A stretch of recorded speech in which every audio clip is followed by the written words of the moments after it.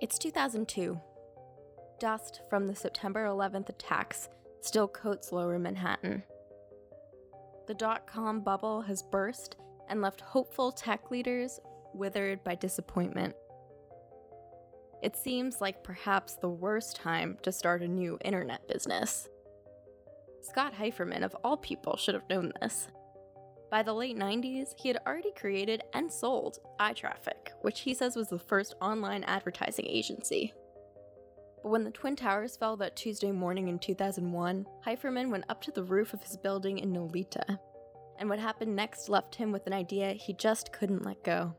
Over the course of the next, minutes and hours, more and more of my neighbors on this tall apartment building found their way to the roof to just, check in with what's happening as the towers went down. And, I found myself basically talking to my neighbors in New York City for the first time. And so you can say, well, who cares if neighbors say hello to each other in the elevator? But what I just kind of became obsessed with was, wow, what happens when there is actual real community? This time, he was going to use the internet to get people off the internet.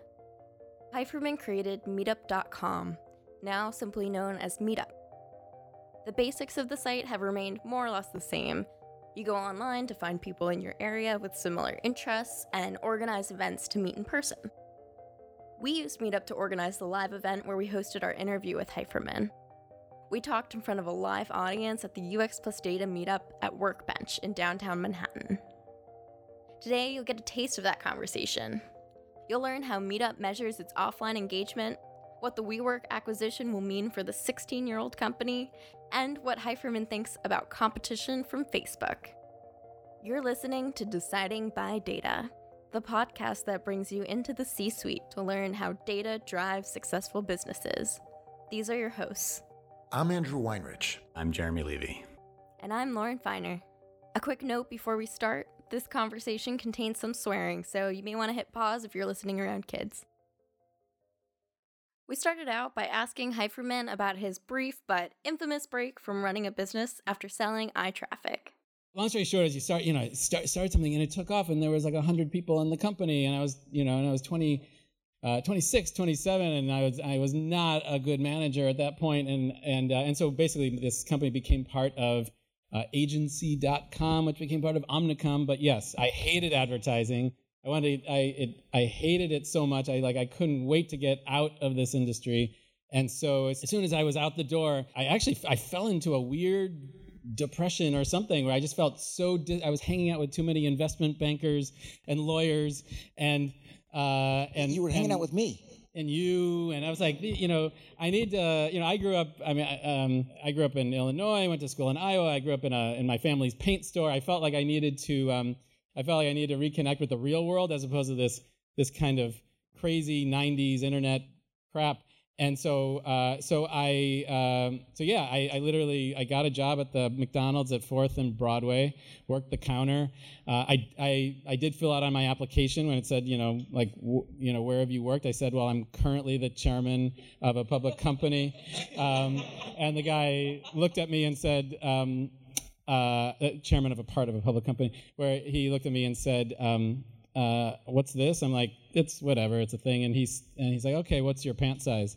So but the point is that for me, it was like this disconnection. You're in this BS advertising world and it's all just a bunch of, bits and numbers and you don't know. I felt like I needed to be close to the customer. I needed to have a sense of like real people and the real world. And so serving people fries and burgers was a way to kind of like reconnect with real customers. I mean, the fact that people were obsessed with the dollar menu, and that it was really important to them to, get to what the dollar menu represented. It's like, if you're a person trying to make stuff for the world, and you got to connect somehow.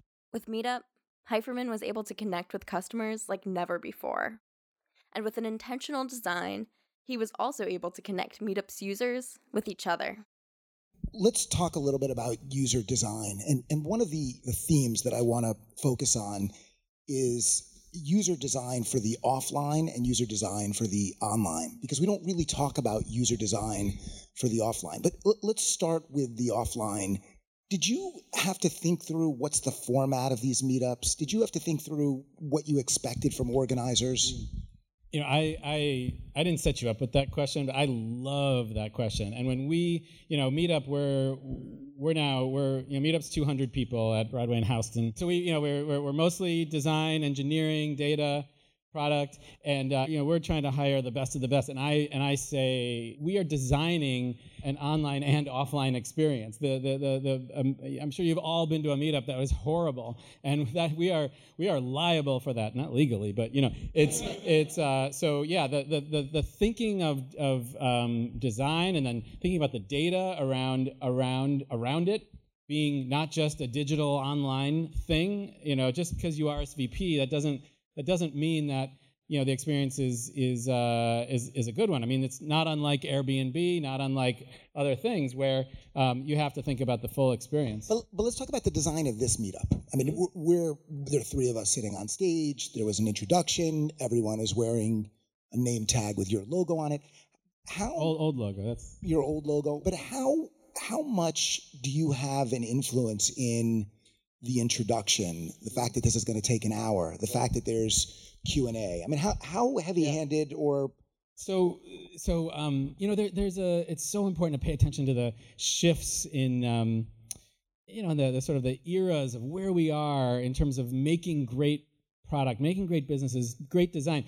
Our whole thesis was, if we just get people in a room together, they'll figure it out.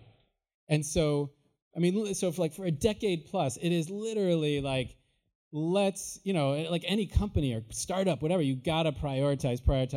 So for us, it was just to say, can we make magic out of nothing here and rev up this network to have, now it's 40 million people, but we thought our responsibility stopped at just get people in the right time and place. If we can get people who have that shared interest together, bring people, our mission is bring people together in real life to create community, then the magic will happen and we don't have to get involved. And that was in contrast to people having conferences and stuff, which was this kind of very heavyweight thing. That being said, I totally regret not taking more seriously earlier. Not curating more.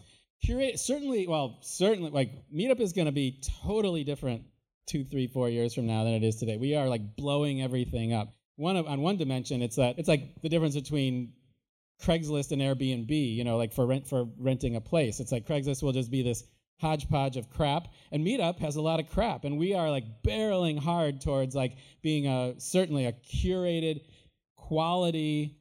It doesn't mean it's just people, some people on high are deciding what's quality. It's making the right reputation systems in place, the right data. But I would think you've got the perfect data already to do that.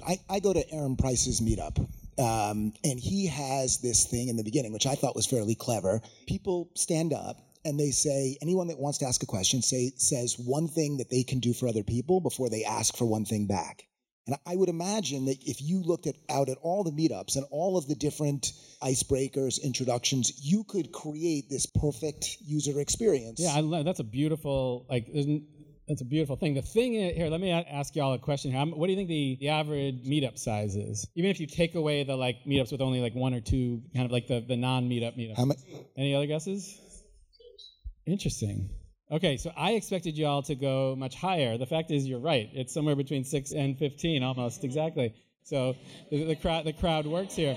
But no. I mean, a lot of people who go to meetups like this, they think Meetup is these 50, 100, 200 person sort of tech meetups in New York City. No. The bread and butter of Meetup, the bread and butter Meetup is your 9-person feminist book club meetup in St. Louis, and so in that case, across from the conservative Trump meetup directly across whatever.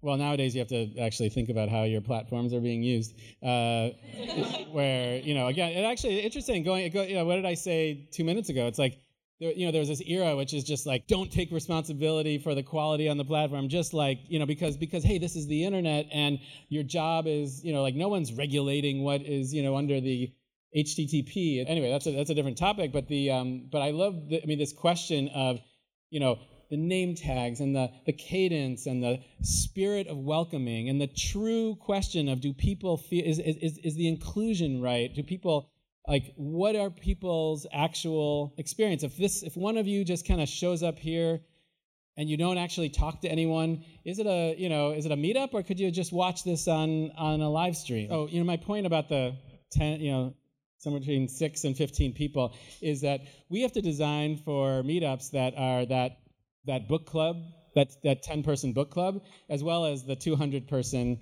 meetup like this. And so we think in terms of essentially there's 4 different layouts of a people map of a meetup. There's the people sitting in rows and looking at, people who are pretending to be smart. And then there's the people in a circle, and then there's the sort of cocktail style type thing, and then there's the mass of the activity type meetups, the hikes, and by the way, none of those 4 are pretty equally distributed across all the 15,000 meetups that happen every day. Meetup can measure things like RSVPs on its platform, but once users leave the site to go to an actual meetup, they become harder to track. This creates a measurement problem that's pretty unique in the tech world. Online social networks, Scott, have an advantage because the interactivity is purely online and digital, can be easily measured. You mentioned how you leverage data when trying to optimize for that perfect interface on a meetup. How do you even measure those offline behaviors? I mean, attendance is one that we talked about before we got up here. As a mission-driven company, and I don't just sort of throw that around. We have this core value of the company exists because we're trying to have impact on lives.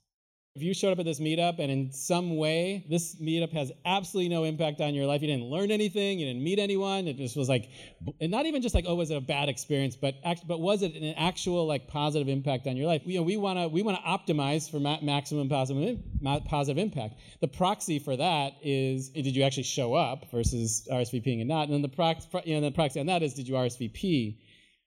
We want to move further down the stack. So right now, we don't have an accurate measurement of how many people actually show up. We only know whether you RSVP'd, but we're pretty close to actually measuring show up, and then do it so that you can do tests, so that you can do experiments and tests and experiments and tests. Like, oh, what if you tell an organizer, take the organizers in New Zealand and give them different kinds of tips and instructions and productize different things so that they can set up a meetup so that people talk to each other more. Or we can actually buzz the people's phones so that they say, hey, why don't you meet this person because you went to the same school or whatever. And so to be able to experiment on this level, but to optimize for what? That's the question, all of you in your various jobs, I'm sure, there's whether it's implicit or not, or explicit or not, it's what are you optimizing for? And of course there's revenue and things of that sort, but we just want to be a company that is getting to a point where we might ask you 2-3 weeks, 2-3 months down the line, like, hey, you're a member of UX Data. Not just did it have a good experience. That's the point. Not just did you Did you meet someone? Did you learn something? Has it impacted your life? Has it impacted your life? But I want to drill down. I want to come back to the user experience, because you talked about how machine learning can inform your delivery of emails, or machine learning could inform how you present your product. But I'm still curious why you couldn't use machine learning to have a dialogue with a organizer to say, for your meetup, which is 10 people, this is the format. These are the types of questions you should encourage. I'm still curious why, if the business is evolving into this place where you want people to leave, you've changed my life. I appreciate the need to collect data, but why the involvement with the organizers isn't the principal point of entry for that? It's a great question, and we actually have, the arc of our company is that we started out not having organizers at all, to then being like, then we saw ourselves as we are empowering the organizers. And then what we realized is that when Amazon lets bad reviews of a book be on, are they optimizing for the publisher, or are they optimizing for the customer? The customer centric is to say, hey, we're not, we're going to let bad reviews happen. It's a long way of saying, like, we said, no, we're not here to serve the organizer, even though the organizers are any great experience is because the organizer's great. Right now we're in a moment where we're putting organizers first, and that's what I meant by I said, like, we have this incredible playground of invention ahead of us, because we're realizing that if there's 15,000 meetups a day happening, and and you can tell which ones are crap and which ones are great, and you can thus empower a person to bring people together, empower an organizer, empower a host to bring people together, because you just know that there are best practices And there are ways to do things. Again, whether it's a 6-person meetup, different than a 60-person meetup. A hiking meetup is different than a career-oriented tech meetup. So that's what we're doing, and we're focused on it. One more question on user design, and then maybe we can turn to WeWork.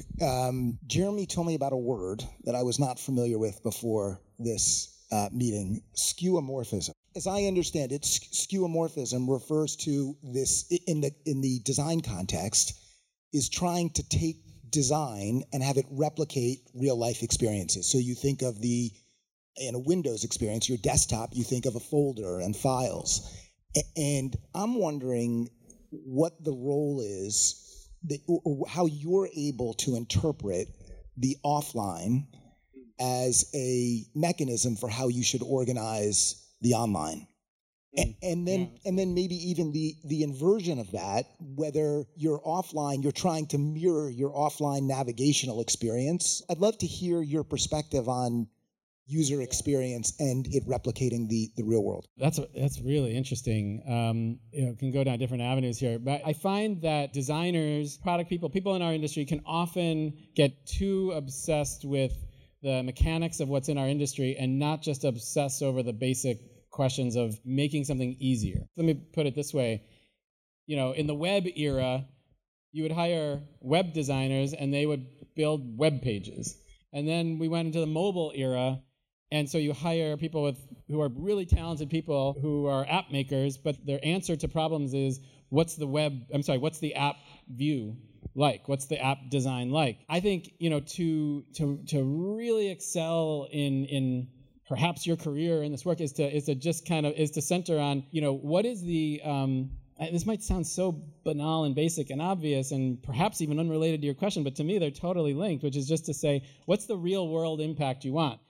In our case at Meetup, we're embarking on this crazy ass vision for, what we want to build over the next few years, essentially stripping away the question of, what should the app look like? And instead, it's what's the real world experience? And to approach that with a zero base, and what that means specifically, for example, with us, without revealing too much, is basically like this. Both Meetup and Facebook, we're like, there's this notion of a group and an event. And you start a group and you schedule an event.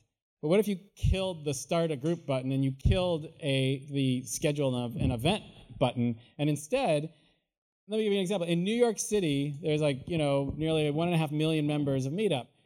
In the past 12 months, I'm making up specific numbers, but let's say 20,000 people said, I want a running Meetup. I want a running Meetup. For those who know how Meetup works, then what happens? It waits for someone in New York City. Basically then when someone starts a running Meetup in New York City, it alerts all the people in New York City who are waiting for running meetups that, look, Matt started a men's Staten Island running meetup for Sunday mornings at 6 a.m. And to most of you, you're like, I don't live in Staten Island. I don't want to run at 6 a.m. I don't want a men's only running meetup. Whatever. The point is, if 20,000 people have signed up for running meetups in the past 12 months, shouldn't we be finding which ones want a women's only running meetup on weeknights at 9 p.m. and making sure, near Prospect Park, and making sure they find each other, and perhaps not waiting for someone to press the start button or the schedule button? And this is also the part of the answer to the machine learning question, which is, what is it that humans can do, like care and be creative? But to start a running meetup for, let's say, women who want to run at 9 p.m. because running as a pack of women is safer and you run faster and stronger as a pack. Why can't machines start that meetup, and then people can bring the caring and the creativity to it? And you're putting these people out of work if machines are making those decisions about intent, about how the interface should work? Well, you didn't hear me say anything about what are the app screens. The point is, and I think I know that you're intrigued by LivePerson. With the LivePerson article that you're referencing, I don't know how many of you are familiar with LivePerson.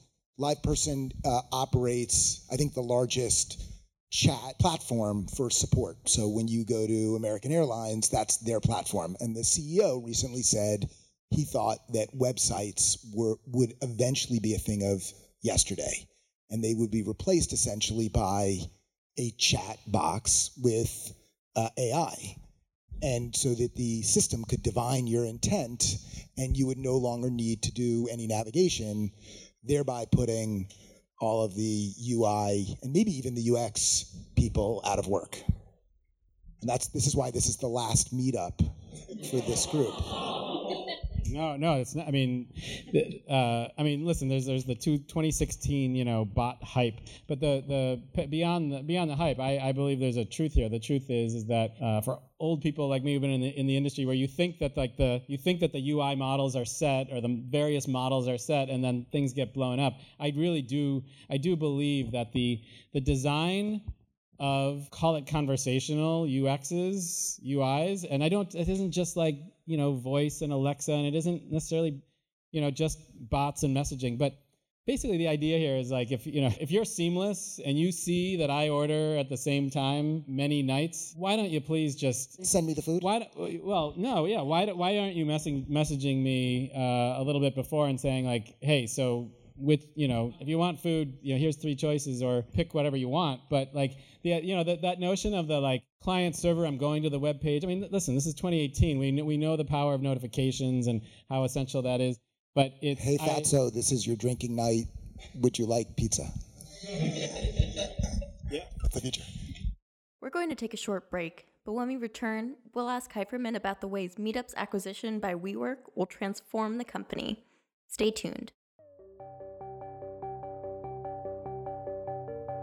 This podcast is brought to you by Indicative, the leading behavioral analytics platform that allows business users to optimize acquisition, engagement, and retention. Indicative enables marketing and product teams to do sophisticated behavioral analysis across all of their customers' digital touchpoints, without the need to rely on data scientists. To learn more, go to indicative.com or email info@indicative.com. Welcome back to Deciding by Data. We're here with Scott Heiferman, co-founder and CEO of Meetup. There are lots of changes to come to Meetup. At the end of 2017, WeWork announced it would acquire the company. WeWork is best known for its trendy co-working spaces, but it actually has a wide range of projects underway. There's a communal living environment called We Live, and even a kindergarten called We Grow. Scott, let's transition a bit and talk a little about the WeWork acquisition, which is so interesting because both Meetup and WeWork are really at the intersection of technology and the real world. WeWork has been on an acquisition tear. They've acquired Flatiron School, Conductor. They've acquired companies that make construction software. I read online today they invested in a company that makes wave pools. Can you tell us what's going on? What's the thought around Meetup and WeWork? Well, it's so cool. I mean, it's basically, we have community that needs space, and they have space that needs community. So the number one problem of my customers, we got 250,000 Meetup organizers. They pay $12 a month, and their top problem, one of their top problems, if not their top problem, is where do you have your meetup? And and even like it's great that thanks to the host of this space, it's a real issue. It's a real problem. It's a real blocker to growth and success. And again, designing for the full online offline experience. So and then WeWork is opening like 1 million square feet of real estate every month. Imagine that. You know what a WeWork building is like, 50, 70,000 square feet. There's like 2 to 4 of those opening up every week in, week out around the world. And they're these like beautiful spaces for community. And their line of saying like we're not a real estate company, we're a community company is something I thought was bullshit, but is quite but is real. But it's real, and it's a good thing this isn't being recorded. Yeah. There's this dream of what are the 21st century commons? In previous centuries you had churches and synagogues and mosques and Mason halls and basically these like connect network spaces. We know what network computers are. We know what network phones are. We know what network people are. But what does it mean to have network space where it's built to be welcoming? How are meetups going to change now that there's a physical space that you can now control? WeWork, that I learned, has this notion of what they call spatial analytics. They monitor how many people are actually using a conference room, and they use that data then to inform design decisions around the space. How does the fact that you may now actually have the ability to measure what goes on inside a meetup impact how meetups are going to change in the future? It goes hand in hand with what we're trying to get at, which is to learn more than ever has been learned before about how do you really bring people together to create community and opportunities. Does that mean like you can now collect data that allows you to inform what are better meetups quantitatively in terms of attendance, in terms of participation, layout, 3 people in front of the audience versus round table? Like, are there angles here where you can really, I'm trying to bring this back to the data aspect of this group, how you can leverage that? Well, yeah, and so you're referring to, WeWork has a spatial data group, which is literally, they're trying to do things that have never been done before, which is be really, really smart about how do you design space, not just for whatever an office might typically be optimizing for, but they want to optimize for community, in addition to the comfort and the other things that are important for a place to work. But again, the idea here is think of WeWork spaces in the future as real commons, real community space that isn't just a workspace. As for how that relates to is someone tracking people's movements at a meetup that's happening at a WeWork?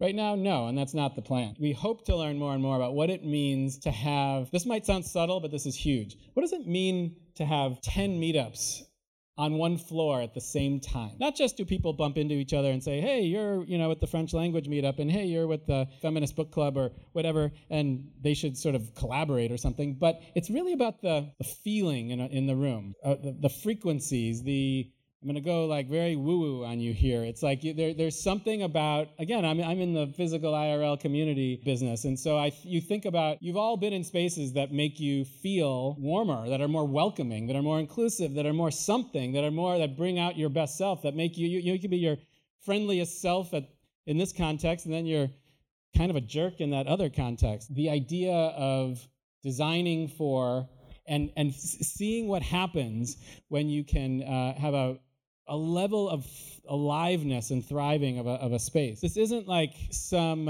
isn't that cute, Meetup has some meetups going on, and that's like a little part of life, and it's like a little added bonus. This is actually this is heart and soul stuff. If people literally feel less alone, if you find yourself that you want to learn something or do something, or you want to be involved in something, or you want to change your career, or you're diagnosed with something, or whatever it is, to be able to meet up within miles, within days, within hours, within blocks, and be able to find people who will in a welcoming, open feeling, where the spirit of this room, I bet, right, the spirit of this room is, how many of you, there's something in you that says, you'd love to be able to help out or mentor or be of use to other people in this room right now? I appreciate maybe some of you raised your hand and you're like, what, I don't know what the fuck he's talking about. But it really matters. It's a question. This is a question of. At this point, Heiferman looks like he's called to action and stands up in front of the crowd. We are at a fork in the road of society. Either, as there is a literal fork in the road of society, either with the disparity and the dysfunction and the division and the coarseness and the inequalities and the anger and all the tough stuff in the world, it seems to be only getting worse, right? So as it gets harder and more of a struggle, and I'm talking about Me Too, and I'm talking about Black Lives Matter, and I'm talking about guns, and I'm talking about climate change, and I'm talking about all this stuff that's going. Where's the world headed? It's as oversimplistic, but either we head towards, this is too heavy, I want diversions, I'm just gonna retreat to Netflix. Or out of the desperation, you say, God, I really need other people. I'm desperate. I want to advance my career. Okay, I can watch some YouTube videos and do this or that, or people are gonna help each other. Either they're gonna turn on each other or turn to each other. Either we're just gonna basically just break down as a society, or there's gonna be a kind of coming together. Not because people are philanthropic or they're feeling like they need to do good or something, but just out of selfish, how do we operate? So anyway, data, UX. No, but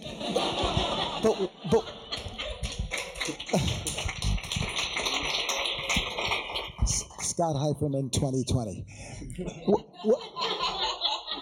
One of the things I genuinely love about you, and I love about startups, is this meetup is about data. And one of the questions that we might have asked was WeWork's acquisition of Meetup to reduce churn? Did they think about this from a numeric perspective about how they could optimize revenue? But you talk so aspirationally, and it's one of the things that's a pleasure in startups is those moments when you don't have to think about data, is those moments when you do think aspirationally, you think in terms of change the world, and it's almost at odds with this idea of, do I measure data? So from WeWork's perspective, do I measure data? Or do I hire this crazy guy, Scott Heiferman, to take us in directions we never imagined? And it's amazing that after the acquisition, you were as future-focused and aspirational as you were when you started. Well, that's the only reason why I did the deal, because, the deal would be a failure if I'm not, the deal to me will be a failure if I'm not still leading Meetup 5-10 years from now and like trying to bring our vision to life. The reason why I did the deal was because, we were doing great, we've been profitable and like, we didn't need to do any deal. But Trump happens and other things happen and you find yourself not getting any younger and you're like, I want to have impact on the world. And, I want to do my part to like make the world not fall apart. And so here comes like this rocket ship of WeWork and, as like Sheryl Sandberg says, like sometimes you just get on the rocket ship. Speaking of Sheryl Sandberg, we wanted to dig into Heiferman's thoughts on Facebook. Facebook has positioned itself as a major competitor to Meetup, especially with its renewed focus on building communities. Mark Zuckerberg recently said that online communities... Wait, who is this? Have you heard of this guy? Facebook's new mission is to give people the power to build community and bring the world closer together.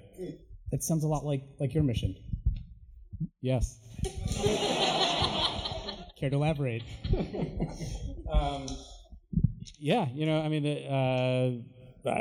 What's the question? What do you think of Facebook? That's a shot across your bow, right? They're coming right after you. They're hopefully they'll create lots of real community, and so will we. And they also got an ad business to support. They've also got a pretty big investment in VR to have happen. I think that and they might help, kind of raise the awareness in the world of the importance of offline community too. But I don't know, they've got a lot on their hands, and we are focused and get to invent like hell with a kind of our lean team.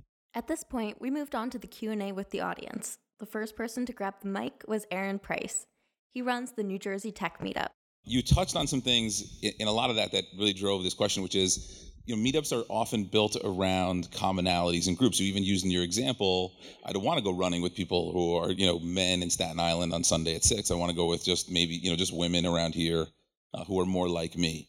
But that paired with the social issue around the era of Trump that we live in now, how do you balance avoiding an issue where you're just like feeding the machine of, I just want to find sameness, and I just want to continue the narrative of the same white men who think like me who want to run in Staten Island every Sunday, versus like adding a broader, like opening up people's minds to the vision that I know that you have for the impact Meetup can make? The number one cause for Meetup's success, the thing that defines how Meetup has grown, is something we call cell dividing and spawning. This phenomenon of someone starts one New Jersey Tech Meetup, and then out of that, people realize it sort of cell divides and spawns into probably, since you started it, probably hundreds of different New Jersey Tech Meetups. There's the women's New Jersey Tech Meetup, and then there's the women's coders New Jersey Meetup, and then there's the like newbie women's New Jersey Tech Meetup, and then there's the like Northern Jersey newbie women's, and this is a natural and organic process. And the question is, how can you accelerate that process by using data to basically reveal, not wait for someone to start. If we know that 40 women are going to a certain meetup in New Jersey and they're driving 30 miles to it, why don't we actually sort of serve it up that those women can meet up on their own? Hi, Scott. My name's Mike. I appreciated your grand vision for humanity. I thought that was great, so thanks for that. I wanted to get your take on VR and AR. I know you mentioned it like really briefly, but how does that affect Meetup and like going forward? Because it's kind of a digital space, but also it feels it's an online space, but it kind of feels offline. So what is your take on that? We'll let Facebook do that. And I don't mean to be dismissive, but we feel. I mean, sure, certainly there's like however AR will evolve, I think will be really interesting and potentially relevant to Meetup. But I think it's important in all of our work to just know who you are in your respective organizations and companies, and know what to say no to, and know that there's an incredible opportunity to invent on the vector that you want to be great at. And so for us, as long as people are living on Earth and in real space, we want to get really, really good. Thanks for listening to Deciding by Data. I'm Andrew Weinrich. My co-host is Jeremy Levy. This podcast was produced and edited by Lauren Feiner. Our music is by Chris Zabriskie. New episodes are released every 2 weeks. Tune in next time when we speak with Catherine Minshew, co-founder and CEO of The Muse.